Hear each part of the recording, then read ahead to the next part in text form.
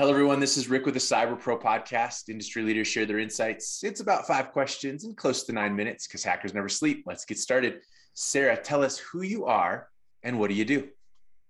Yeah, so I'm Sara, and I run a data analytics business unit in a cybersecurity consulting firm called Novacoast. I've been there for about 5 years now, so I am trained as a data analyst and data scientist first, and I have been learning cybersecurity for 5 years.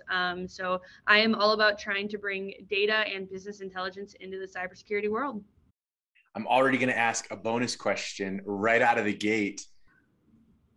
As you crossed over between data science and cybersecurity, what are some of the similarities and what are some of the differences?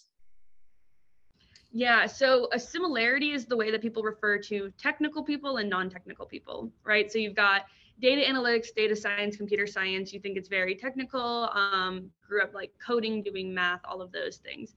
In cybersecurity, technical is almost referred to as people who can speak in depth about the technical nature of cybersecurity. So people who know all the products, people who know how to operate, firewalls or something, people who know vulnerability management in depth or SIM or whatever their vertical might be.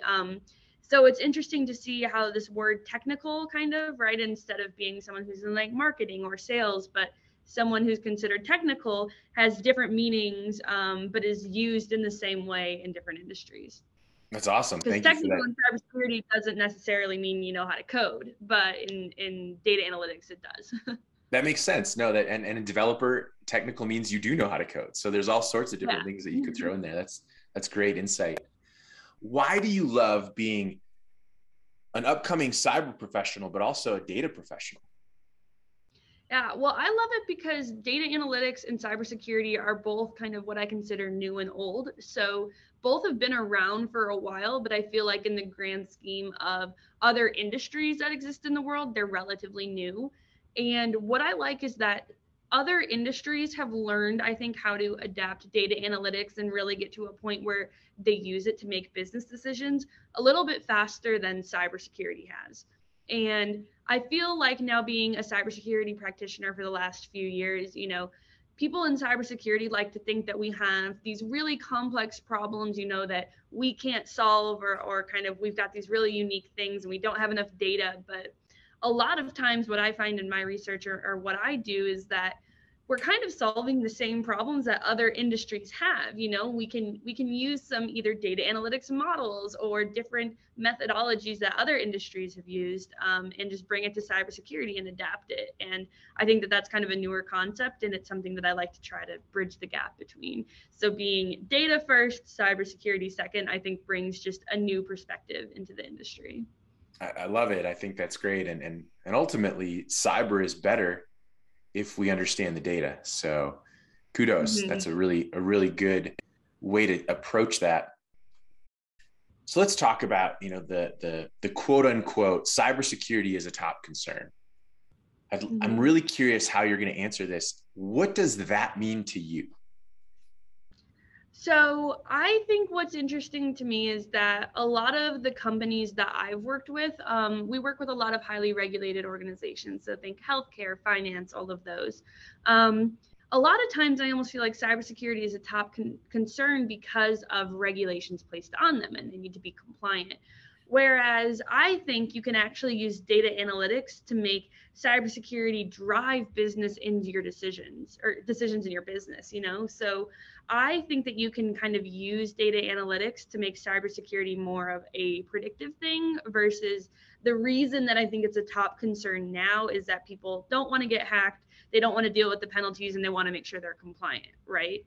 I think cybersecurity should be a top concern because we get so much data in from cybersecurity, so much data in from other sectors of businesses as well, that if we look at cybersecurity and analyze the data in it, we can actually probably make better business decisions in other organizations or other units of our business as well. So it should kind of be, I would like to shift the reason I think that it's a top concern for most people. No, and that lends itself to just a quick follow-up question for you. Do you believe that using data can allow cybersecurity to become more proactive instead of reactive? Yeah, I definitely think so. One thing that I'm working on a lot lately with clients is quantitative risk analysis, right? So cyber risk quantification and bringing really quantitative statistical methods into understanding your cybersecurity data. And what that gets you is the ability to justify your decisions, your budget, try to figure out ROI on the tools you're buying or the things that you're spending. And that really becomes more predictive at that point, because you can now say, using data analytics and models of the future, if I buy this tool, here's the amount of attacks it could stop, or here's how much it could save us in annualized spending on cybersecurity. So I think if you use the data that we have in the correct way, and then more importantly, use the correct statistical models, you can move to be more predictive, which is way better than just buying a tool because, I didn't get hacked last year, so I should probably buy it again this year. Sounds good. Every CISO watching this has perked up, but every gunslinger analyst who's just out there trying to find every possible hack has just been destroyed by your predictive analytics. So what insight do you want to share with our community of cyber professionals? Yeah, I would love to share the insight that data analytics is not as hard as you think. And here's why I say that. You already have all the data, which is a really hard part, right? If you are any type of cybersecurity organization where you have any type of SIM or any type of SSO tool, anything for vulnerability management scanning, anything like that, if you have these tools in your environment, you have the data somewhere. Whether or not you're using that to do anything, is a totally different question, but you already have the data. So what I really want to make the point of is, why would you pay all this money and have all these tools to gather all this data for you and not do everything you can to get every last piece of information out of it, right? So the point of data analytics should be to use the data that you already are paying for and that you already have to help make better decisions.